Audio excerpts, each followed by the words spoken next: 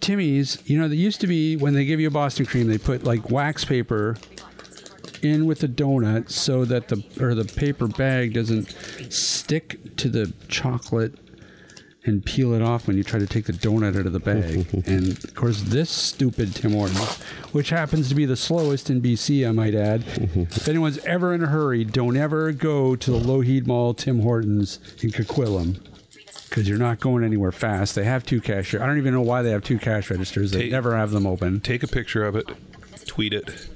F you. Look at this. They'll give you free donuts for life. This is the AT Banter Podcast, a balanced and entertaining look at assistive technology, accessibility, and its importance in people's lives.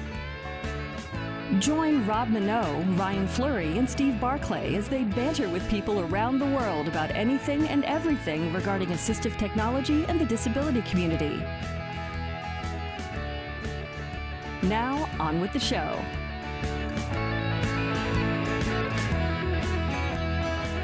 Hey, and welcome to another episode of AT Banter. Banter. It's Monday. Oh, wait. My name is Rob Minot. It is Monday. You're correct. Joining me in the room, Mr. Ryan Fleury. Good day. And also Mr. Steve Barclay. Hey, y'all. And we are here. It's a Monday. We're happy about that. No. No, we're not. We have such hard lives. We are semi-brain dead every Monday, and I would suggest that this Monday even more so. Well, yeah, especially you, because I heard a rumor that you had a big party at your place this weekend. Well, not at our place. It was in the Cabana, just up from our place, and it's a shared common room in our complex. And it was my daughter's 19th birthday. Oh, that's right, too. So she had a good old booze up with a bunch of her friends.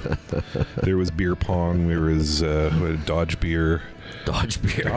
Dodge beer. Yeah. Really? Oh, yeah, Dodge beer. Oh, Dodge beer is fun. Wait, how do you need a lot of room? Is it like dodge ball, except you're throwing beer bottles? You take your beer and you put it on the table in front of you, and people have to bounce ping pong balls off it. Okay. And each time they successfully hit, I don't remember how it works now. I've only played it once and I was drunk.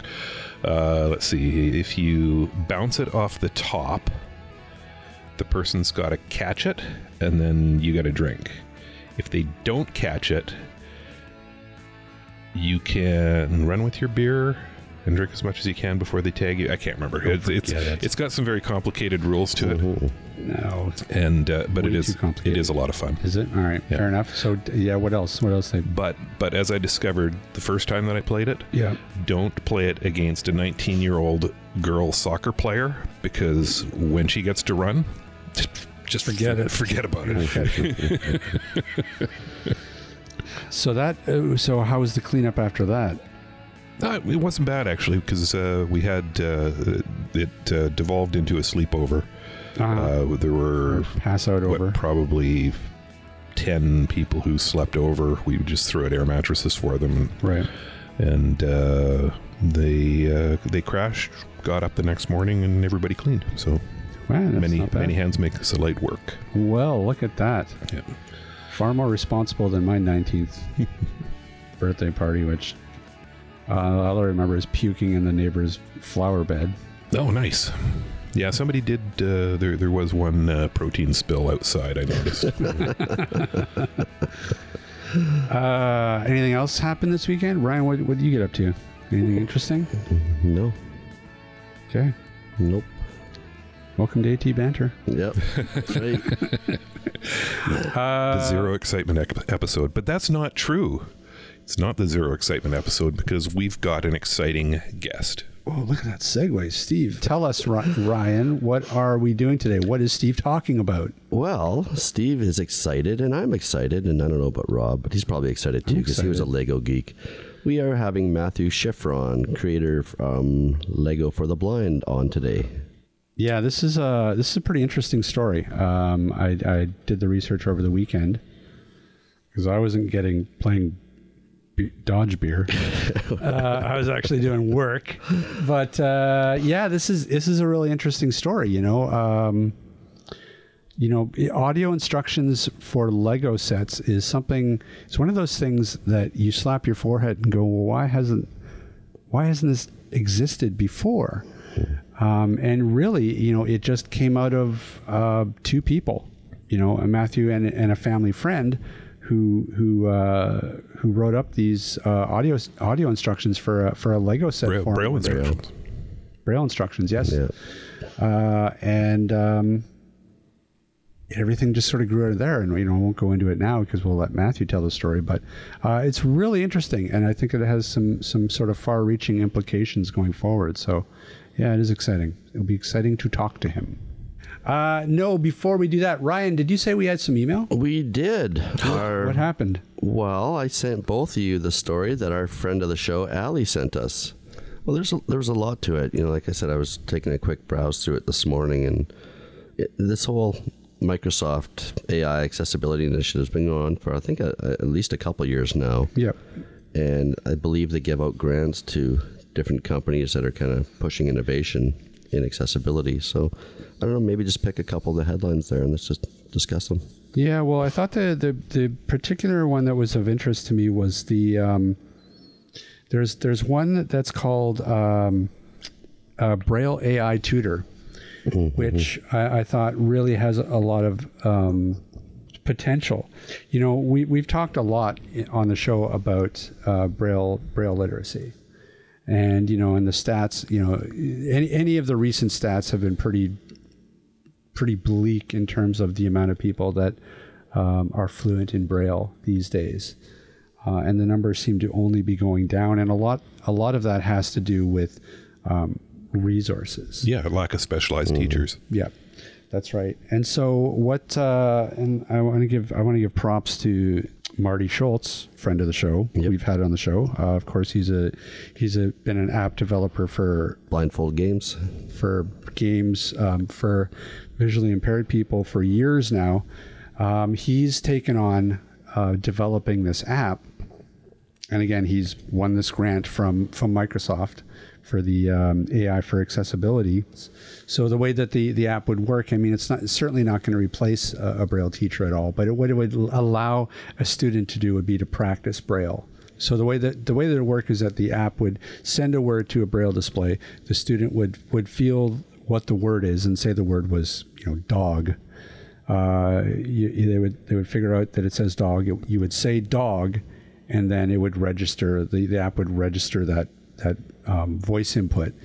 Move on to the next question. Verify that you got the correct answer. Right. So, and then it would track. Of course, it would track the progress and stuff. So it would allow a blind student just to essentially practice Braille alongside, getting actual Braille lessons. So, anything that augments that process of learning Braille, I think, is incredibly important at this point, and especially if you can use that AI component to make it a sort of a seamless, easy set of lessons or practice sessions. All three projects that this particular article talks about, I think, are very valuable. But this one especially, I think, is the one that really stood out to me as really having some real benefits going forward, because man, we got to get those Braille literacy numbers up. Well, like they talked about, a lot of schools, and I don't know what it's like here in British Columbia, but the students, would be in a specialized classroom for an hour a week to get Braille instruction. And that's what I had 20 years ago. You get Braille for an hour or two once a week. It's not enough. It's not enough. And so unless you're practicing, it's like any skill, whether it's learning guitar, a new language, whatever. The more you practice, the more tools you have at your disposal, the more efficient and the quicker you're going to learn. The other thing that I liked about the product that's being developed is they're talking about gamifying the experience, and that of course is going to be highly huge. Motivating as well. So you'll get more engagement that way. That's an important element, because let's face it, learning literacy skills is to most kids tedious at best, right? You know, we don't mind when we're getting it from Sesame Street on the TV, but we sure don't want it from Mrs. Royal in the third grade classroom, right? Well, exactly. And, you know, and that's why, you know, literacy in general, like there's all kinds of word games and stuff for, you know, for kids that age. I mean, gamifying lessons is kind of standard these days in education. You know, it just so, and again, I think that's the benefit of having a guy like Marty Schultz doing it, is because he understands games and he understands games for the visually impaired. Yep. So, you know, I think that that's a perfect fit right there. So the other one that's interesting is the one that's being worked on by Immersive. Yeah, so they developed a product called the BuzzClip, which is a sort of a bit of a haptic mobility aid. And they are now working on I don't know what to call it, sort of a crowdsourced... It's a street mapper. GPS street mapping. So it would be an app that would allow you as a visually impaired person to sort of plan a route to, say, the grocery store, and the app would sort of using machine learning and crowdsourcing and stuff, it would be able to sort of let you know what obstacles or what landmarks are on that route. So it'd be able to tell you, you know, if there's construction on the street, or if, you know, what kind of crosswalk you're going to run into, or can help you avoid high crime areas. Let's hope so. Tell you where water fountains or bathrooms are, stuff like that. And it would, you know, and I think the power of that particular one is that it's crowdsourced, because the data that you're going to get from anything crowdsourced, I feel like, is going to be even more important than the machine learning component.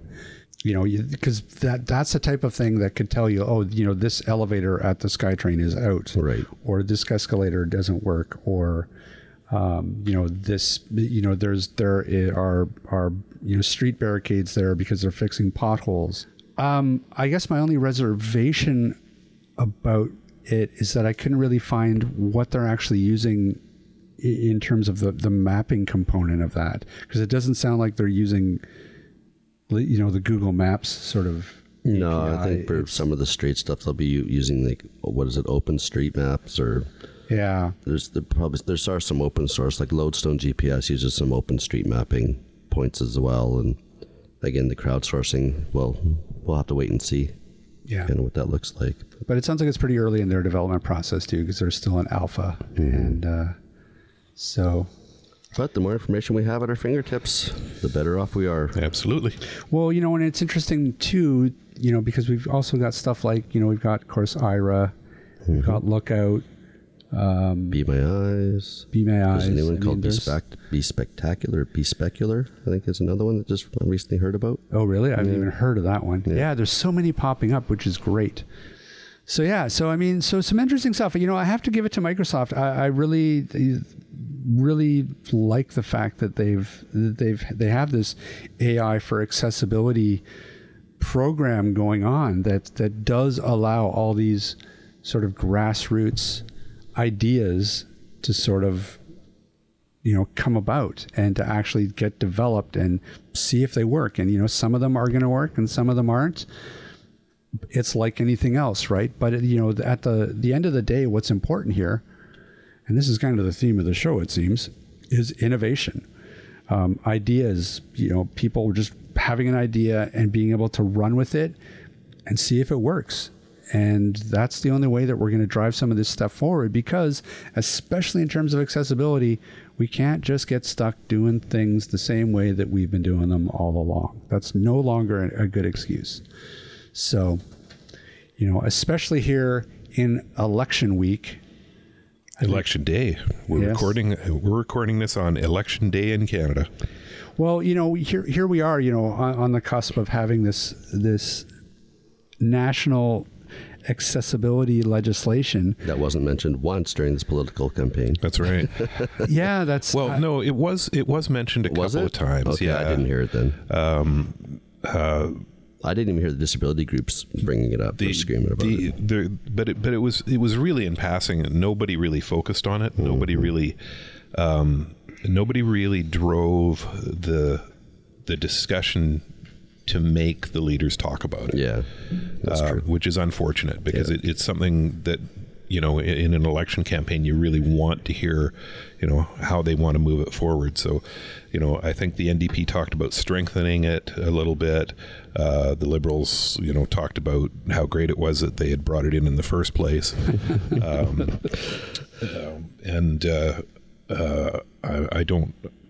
I can't remember. The Conservatives said something about it as well. I don't remember. Are you sure? Because all I heard were the Liberals and Conservatives bashing each other. Well, That's so general. yeah, but Nobody talked about anything. but most of what was done was just somebody sent out a question to a candidate or the party and said will you comment on this, and some of them did, some of them didn't. Okay. But yeah, it was I think introduced too late and not with enough people behind it to really develop some traction and get them talking about it. And by what we're looking at right now, as far as the polling data shows, we may end up with a minority government. Mm-hmm. And if we do end up with a minority government, typically in Canadian politics, that means it's a government that doesn't last very long.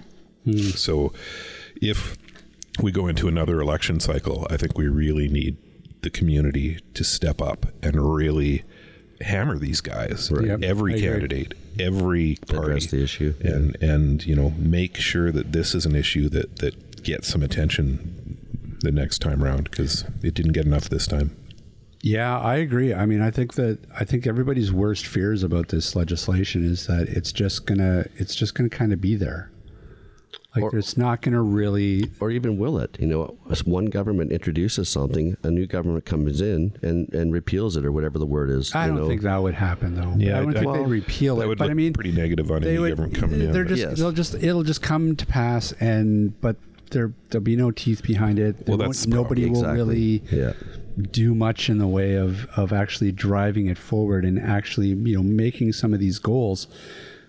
It's going to create a few positions. There's going to be a little bit of wheel spinning, but really at the end of the day, nothing's really going to change. Yeah. And so I think that we do. I mean, as the community, we need to really hold these guys' feet to the fire and really, like you said, hammer them, because, we need to use this legislation as the pole in a pole vault. We need to sort of, to use that to actually get us to where we want to be in terms of building an accessible country. Yeah, and this legislation as it stands right now, it only applies to government, and government has the right to exempt themselves from it. Yeah. Right. So, it's being done in a way that I think is disingenuous at best. Yeah. It does need to be strengthened. The Senate suggested a whole bunch of changes to it which weren't adopted. Those Senate recommendations need to be adopted. We got to get her done, but we got to hold the next government's feet to the fire, and we do, and make sure it's an election issue the next time around. Hey, Steve, why don't you tell the fine folks about Canadian Assistive Technology? Well, Canadian Assistive Technology is a Canadian-based distributor of, guess what? Assistive technology. I would not have guessed that. Really? Oh, I got to work something better into the name then. And we do all kinds of low vision and blindness aids, as well as all kinds of physical access aids and accessible furniture. You name it. Visit our website at www.canastech.com.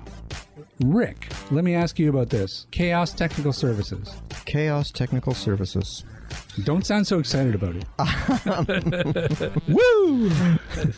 Speaking of repairs. We are the sister company to CanAsTech.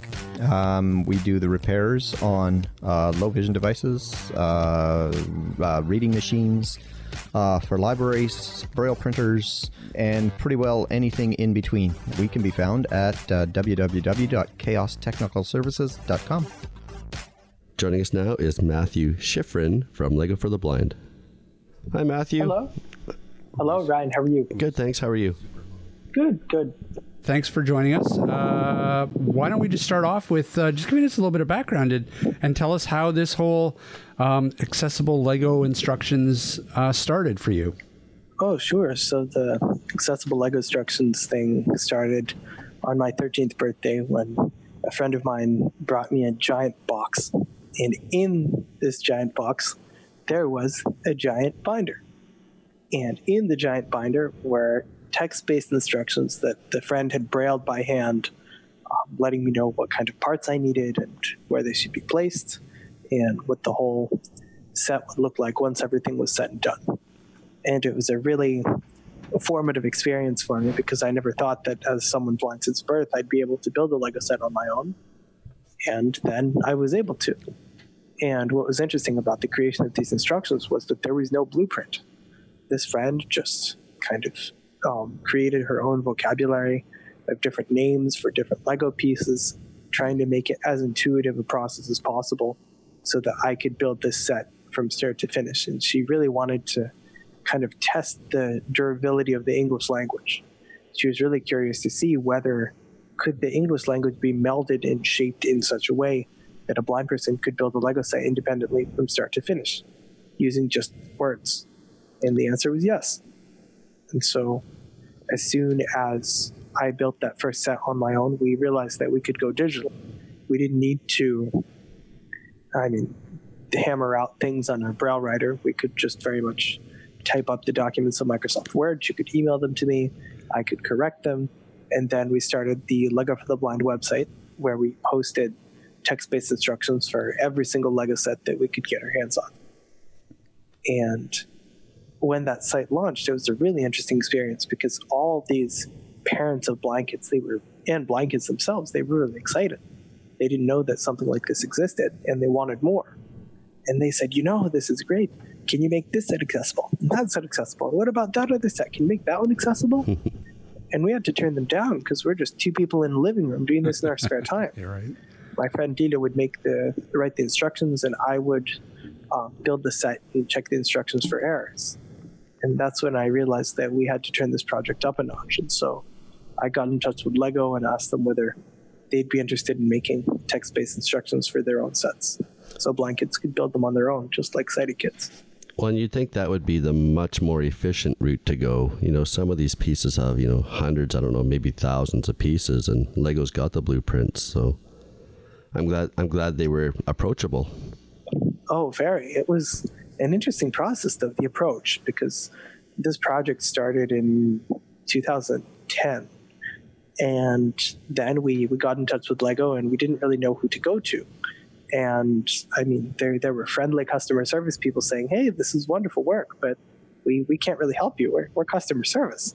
And then kind of when the website went up, that was really a point where we knew that we could get in touch. And a couple of months after the Lego for the Blind website went up, this friend who wrote the instructions died. And after she died, I realized, I can't let this project die with her. It's been too monumental for me and too useful for blind children to just let it wither. Right. And so I had a friend at MIT, and it just happened that he had a friend who was working at Lego, and he put me in touch with his friend at Lego, who introduced me to the head of their kind of new projects division, which is their Creative Play Lab. And the head of the Creative Play Lab really took a fancy to this project and was really energized about it, and he really pushed it through to the kind of highest echelons of the company.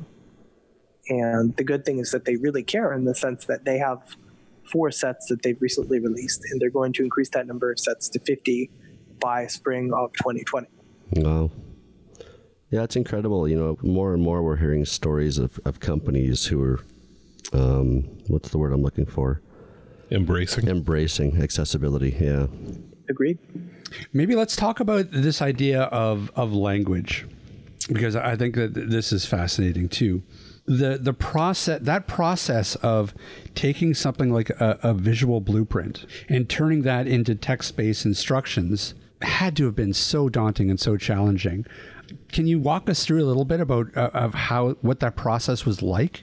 My friend's process was really, she'd had a lot of experience with Lego before, but she'd never tried to adapt it. So her process was basically look at the different pieces and make the descriptions as concise as possible, and as simple to follow as possible, so that any kid, they don't have to know fancy Lego terminology like brick or plate or tile. They can just kind of build, just engage with this very simple language. So we have, if we say it's a 2x1, then it's a 2x1 brick. If we say it's a flat 2x1 or F 2x1, that's a plate or a flat piece. If it's a flat smooth 2x1, it's what Lego calls a tile. That's a flat piece that's smooth with no studs or bumps on top. And I mean, kind of, we took those simple names and then we kind of expanded on them. So let's say you need to place a corner piece. That's a 3-button piece that's a corner, and we would use Braille letters because we were thinking, blind kids, it'll encourage them to kind of get into Braille and engage with the medium more if we tell them that place this like the Braille letter J or H or F or D, rather than just kind of trying to think of a complicated description of how it should be placed. And I mean, Lego are making their Braille bricks, which is great, but we were thinking of more of a kind of Braille in context type thing. Right. And in terms of our language, it was useful because teachers of the visually impaired, they could use this as an incentive for their students to learn Braille and say, hey, we have half an hour left. We're going to build this set, but you can't listen to the instructions. Here's a Braille display. Go and read it. And we really strove for compactness because Braille displays don't have a lot of letters, and we wanted it to be as concise as possible and as legible as possible. And then it was also really a matter of conveying the building experience. We really wanted to give blind builders a full and detailed experience. So in our instructions, we would describe the advertisements in the back of the manuals, or the prints of the torsos and the faces and whatever on the Lego people. If there were any stickers or pieces with like designs on them, we'd describe those, just because those are kind of the little details that make the Lego sets worth building for the sighted people. Right. And so we thought, well, blind kids deserve that level of detail as well. When Lego sort of stepped in and started developing their own instructions, do you find that they just kind of took the process that you guys had come up with and mirrored that, or did they build on it, or what's they did a really interesting thing. They took our process and then they expanded on it using artificial intelligence. So they created an AI algorithm that could read the data that, like, when these Lego blueprints are generated by the designers, there is text-based data that is generated. And they were able to take this data. This data needs to be like, you can't just go and find it. It has to be like, it's buried somewhere in the depths of their databases. And so the AI algorithm is able to use this very complex numerical mathematical data and is able to translate it into text because it's been fed all of Lego's part names. So instead of us saying 1 by 1, they might say brick 1 by 1. Or instead of us saying flat smooth 2 by 2, they'll say 2 by 2 tile. And the terminology is slightly different, but their concept is very similar, and their approach to kind of to detail and to really kind of to mirroring the engagement of the sighted experience is also I'm very glad that they're going that route. They could just kind of cobble together a bunch of instructions and just be like, okay, we're done. Right. But thankfully, they've really gone the extra mile and made everything very detailed and very immersive from a building standpoint. Yeah, for sure. Well, and if they're using AI, I mean, it also makes sense that their process probably is much shorter than doing it the old-fashioned way, which would seem to mean that, going forward, that they'll be providing a lot more for a lot more sets. Their goal in a couple of years is to have every new release come with text-based instructions. Excellent. That's what I like to hear. Well, just think too, like if you had the Braille instructions or even an app that could pair to a Braille display, and you could load the set that you have, into your app, and the instructions are played audibly or even driven through the Braille display. There's a lot of potential for this. Currently, they use a website, and on their website, you can kind of do it hooked up to a Braille display, or you can listen to them from an audio standpoint, or they have a mode for voiceover or like smartphone-based screen readers to be able to interact with it. So, I mean, their goal is really creating as many different opportunities for access as they can. Nice. Can you speak a little bit to how useful it is to be able to say put together something like a Lego set is in terms of like spatial awareness and building logic building skills? It's incredibly valuable. I mean, because blind children have a lot of trouble with spatial awareness and spatial reasoning just because it's really hard to teach that to them. And these Lego sets really help them with spatial awareness and spatial reasoning and really kind of being able to follow directions in a very organized and methodical way. But not only that, they get to learn a little bit about the world around them. Right. If they build, a double-decker bus, and if they ever go to London and someone says, oh, there's a double-decker bus passing by, they can say, oh, I know what that looks like. I've been able to experience it through Lego. I built it on my own. Right. And it's really valuable to kind of for these kids to have aha moments and say, hey, look, Mom and Dad, look what I built. Right. Because not only is it an engaging experience for them, but they really learn something from it. Sure. And, it gives them that sense, huge sense of accomplishment. I'm sure. Very much. And not only speaking to inclusion, right? They can build Lego, right along with their friends as well. So. No, very much. Sorry, continue. No, I'm sorry. Go ahead. This project was really engaging to me from the start because I had a lot of friends in elementary school who were very big Lego fans. And I'd talk to them and I'd say, hey, so how have you been Lego-wise? And they say, oh, good. I built a spaceship yesterday and a castle the day before and a train the day before that. And I said, how did you do that? They give me this look and they say, well, I don't know. I looked at the instructions and they told me what to do. And I was like, well, I guess you're right about that. But it was interesting because before these instructions existed, I used to build with my parents. But it's very hard because the parents are very busy. And so it would take us 3 to 4 hours to build a set that was $20 or $30 just because it took so long to find the needed pieces and figure out where they go, put them there.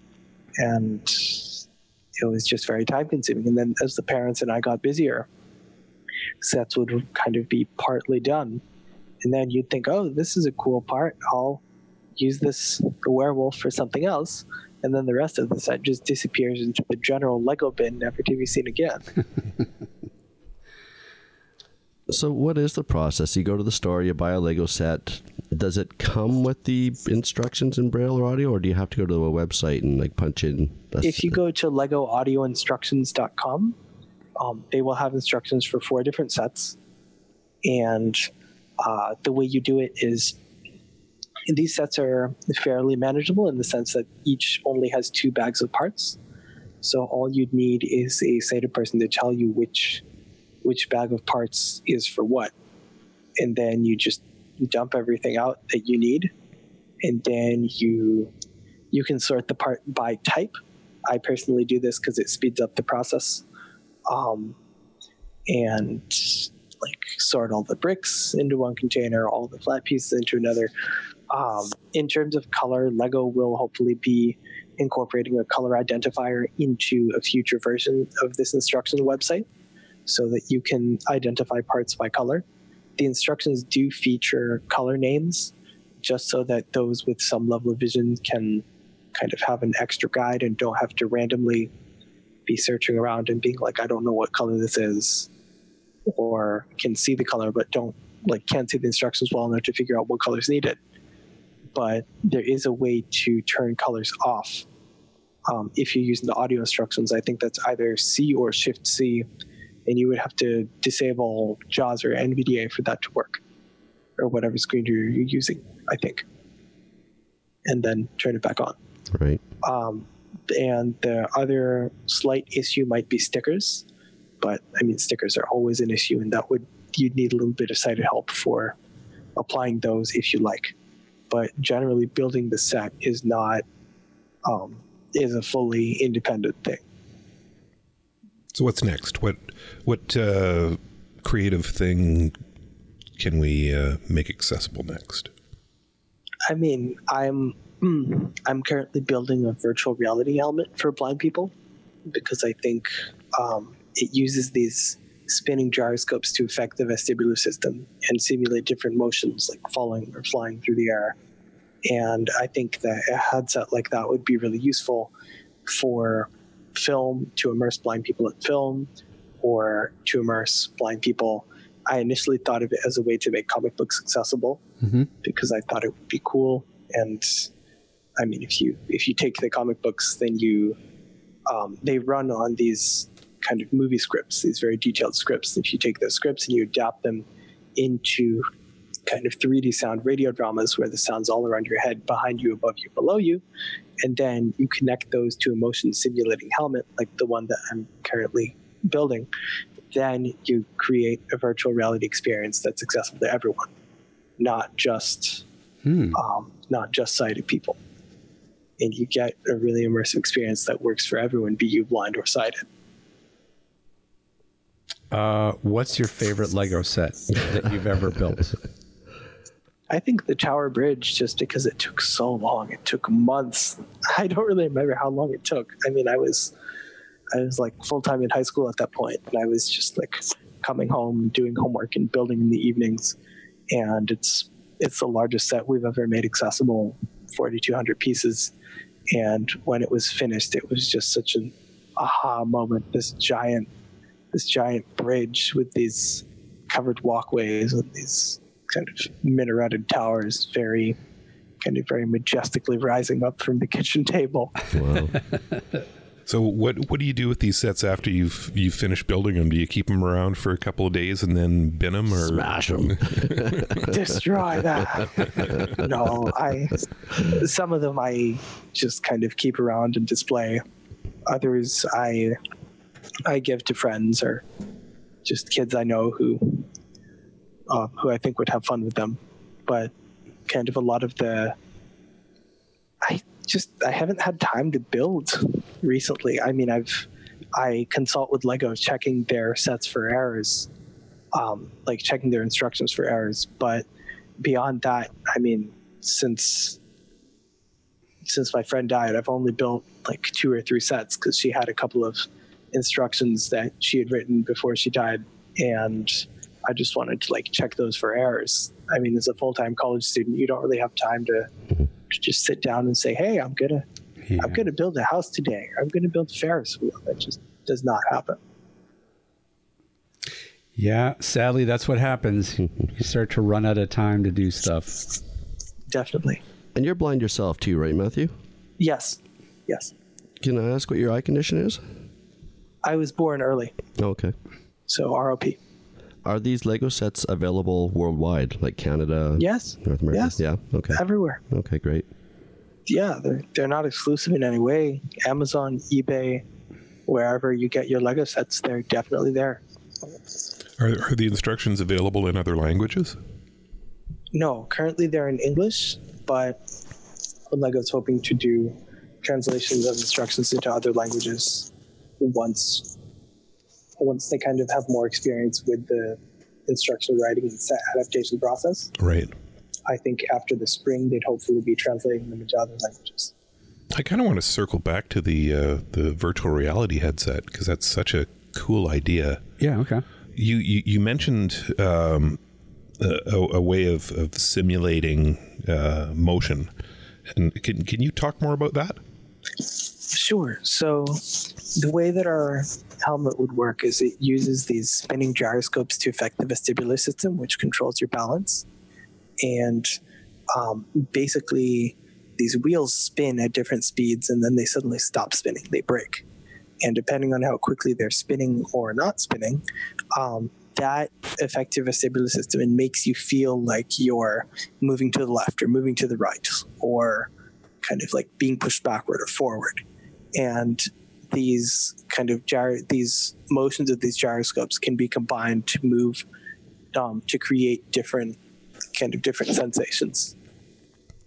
Would you typically? Sorry, continue. Sorry, would you typically use that while you were standing or sitting? We're thinking sitting.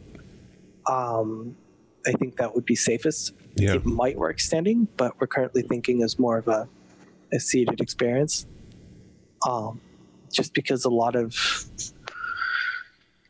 virtual reality experiences for sighted people use a lot of hand tracking and just body tracking, which we haven't really gotten into because we were kind of thinking more of a static experience. But kind of once our prototype is ready, then our goal is that this helmet could be an add-on to virtual reality headsets that already exist, like the Rift or the Vive or whatever. And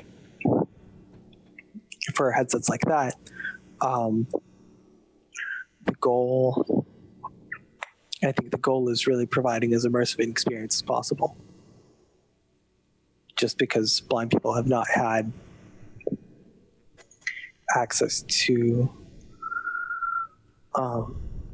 I don't know. I always, since I was a child, I found the comic book a really fascinating medium because it used pictures and text was minimal. And a lot of the story was told through pictures, and these pictures were incredibly detailed. I mean, so much action and so many things happening were crammed into a space about the size of a matchbox. My dad would read me Daredevil comics growing up, and I found it really ironic that the only blind superhero is available in a medium that is completely inaccessible to blind people. Mm-hmm. And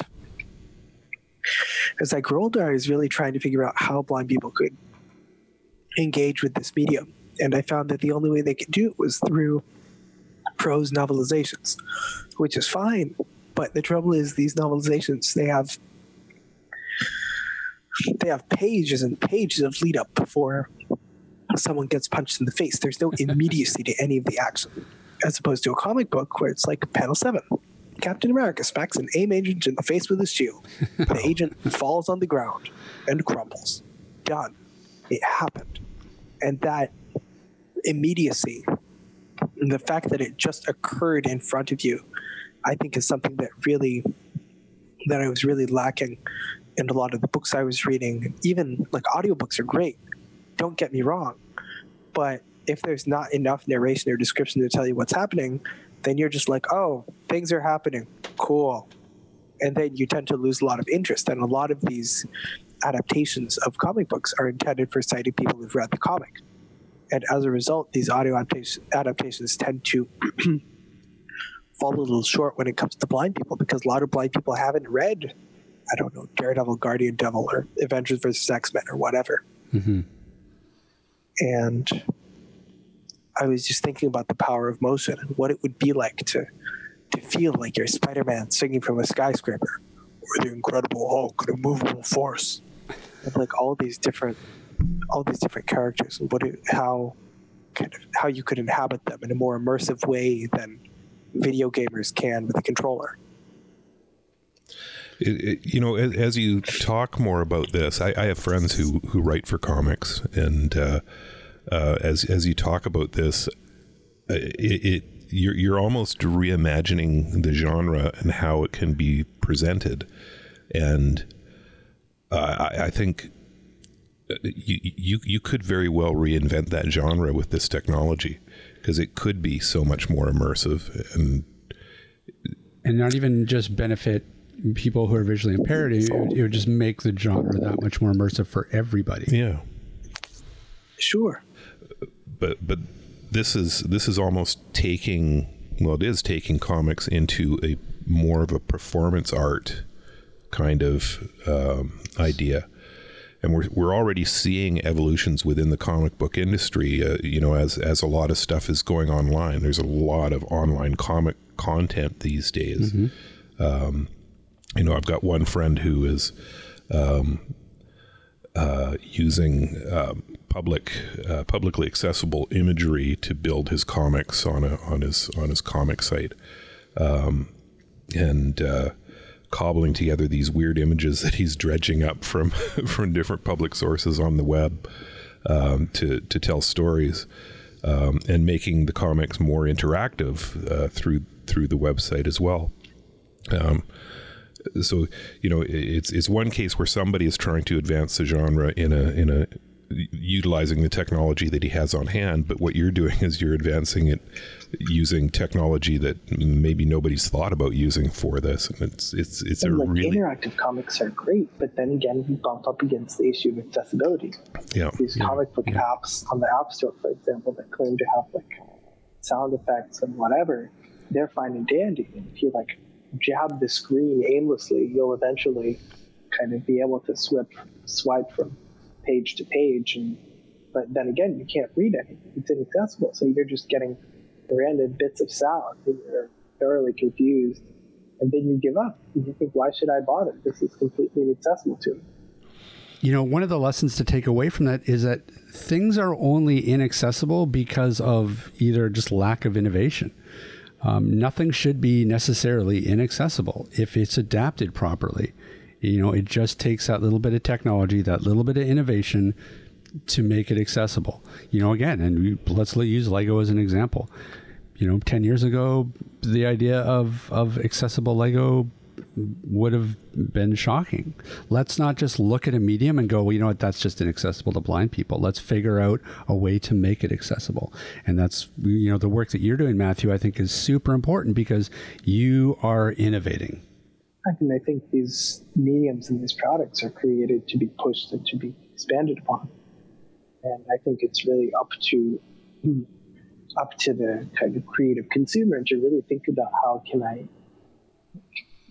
stretch this medium to, how can I bend it to my will and really make it more workable for me than it currently is.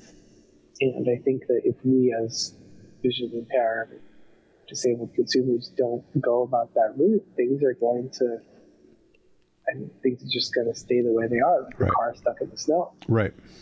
And it's not necessarily, it can just be, as long as you have a solid idea and you throw it at the right people and convince them that this is worth their time, and you talk to them about how many people it could help, and like the 5 or 6 million blind children in the U.S. who would really benefit from this, then you have them hooked. Then you just need to make sure that they follow through, that the product is solid, launch it, and then you continue working with them. And even with the comic books, it was a really interesting experience when I found that these comic books run on scripts. So there was a comic book author, Mark Waid, who wrote some Daredevil comics in the 2010, 2011, and he tried to make an accessible version of one of his Daredevil comics, and it was like the table read.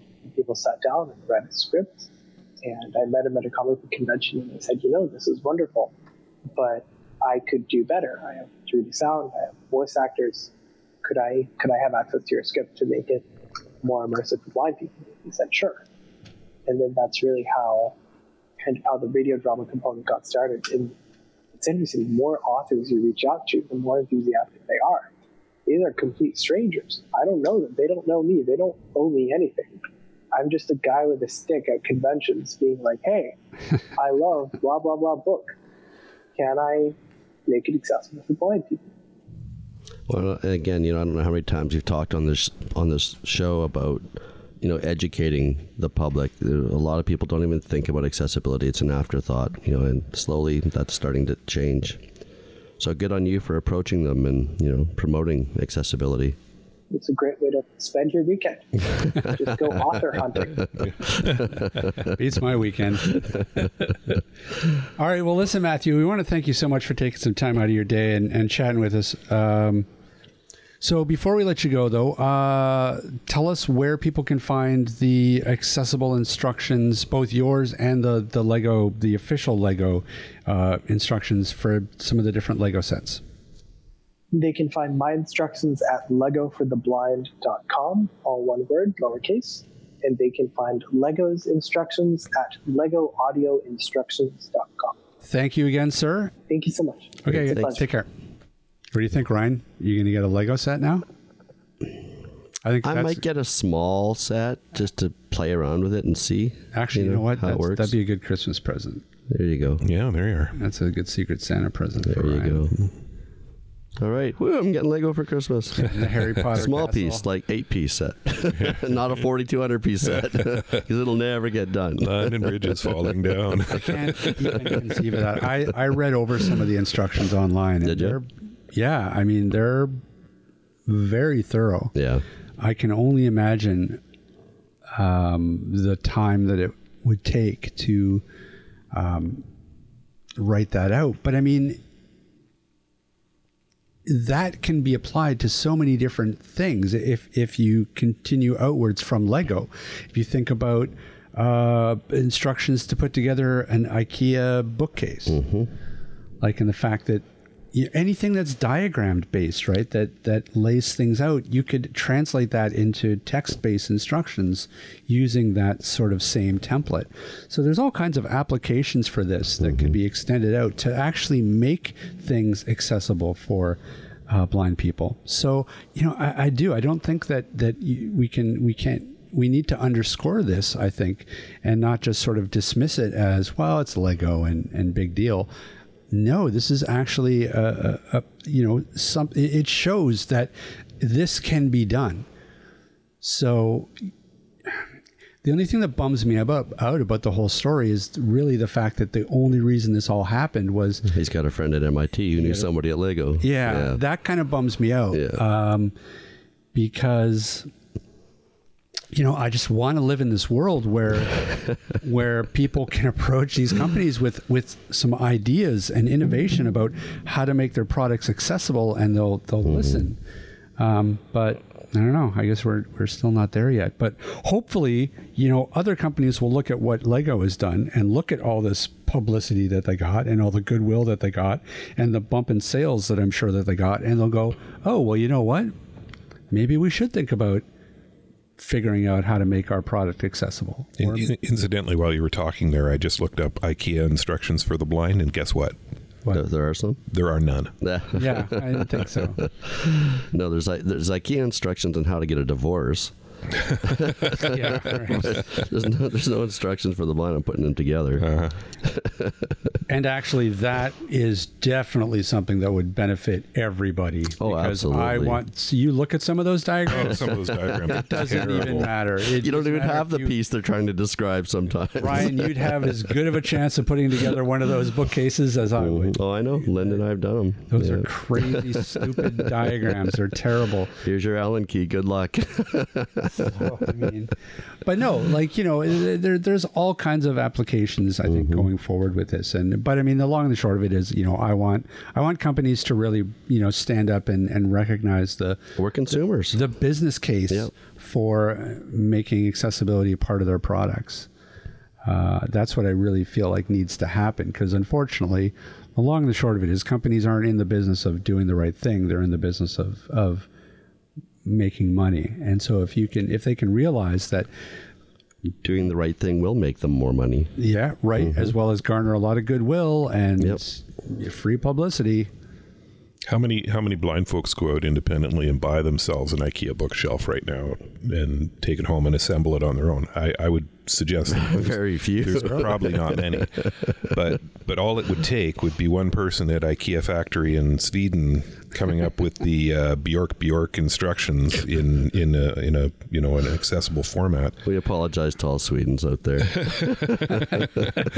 And they would open up a market of 10 million people. Yep. That's a pretty good reward for the amount of effort it would take. That's right. Well, and it is interesting that Lego going forward had just developed some sort of AI technology to develop these instructions as well.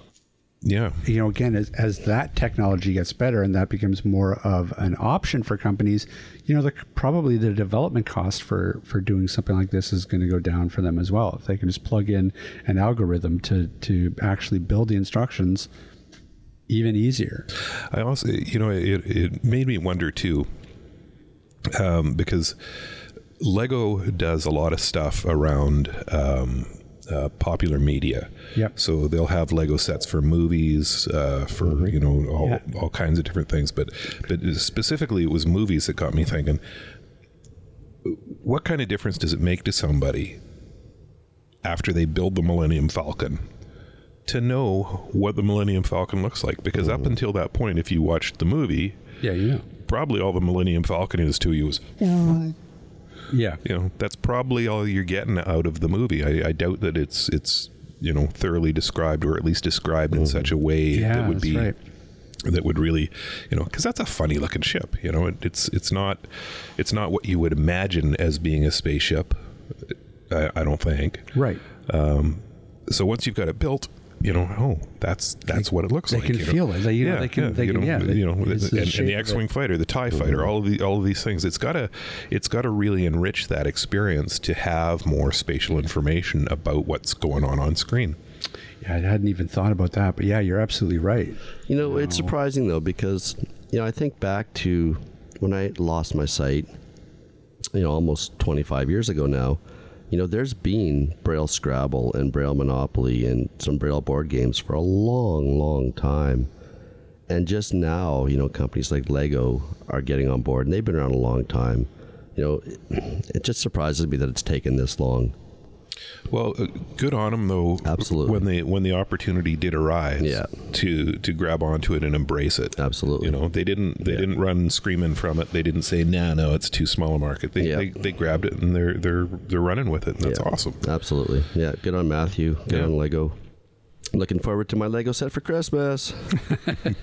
Small though, not 4,200 pieces. How many are in a Star Destroyer? How many were in the Death Star? Oh, do they have a Death Star? They must have. I thought they did. Set. I thought they did years and years ago. Damn. Although I got to admit, I'm a little concerned about the AI component of this. You think about it, you're teaching an AI to develop instructions to build things like Death Stars, A1 Abrams, the rise of the robots. It's not much of a leap for that AI to go, hey, I bet I could build a real one. And we welcome our robotic overlords. Yeah, that's a good point. That's a good point. Sorry, next generation. That was an oopsie. Way. Sorry, Greta. Sorry. It's not just climate change anymore. You have to worry about it. AI. It's the killer robots. Yeah. Built out of Lego. Oh, God. All right. Hey, Ryan. Rob.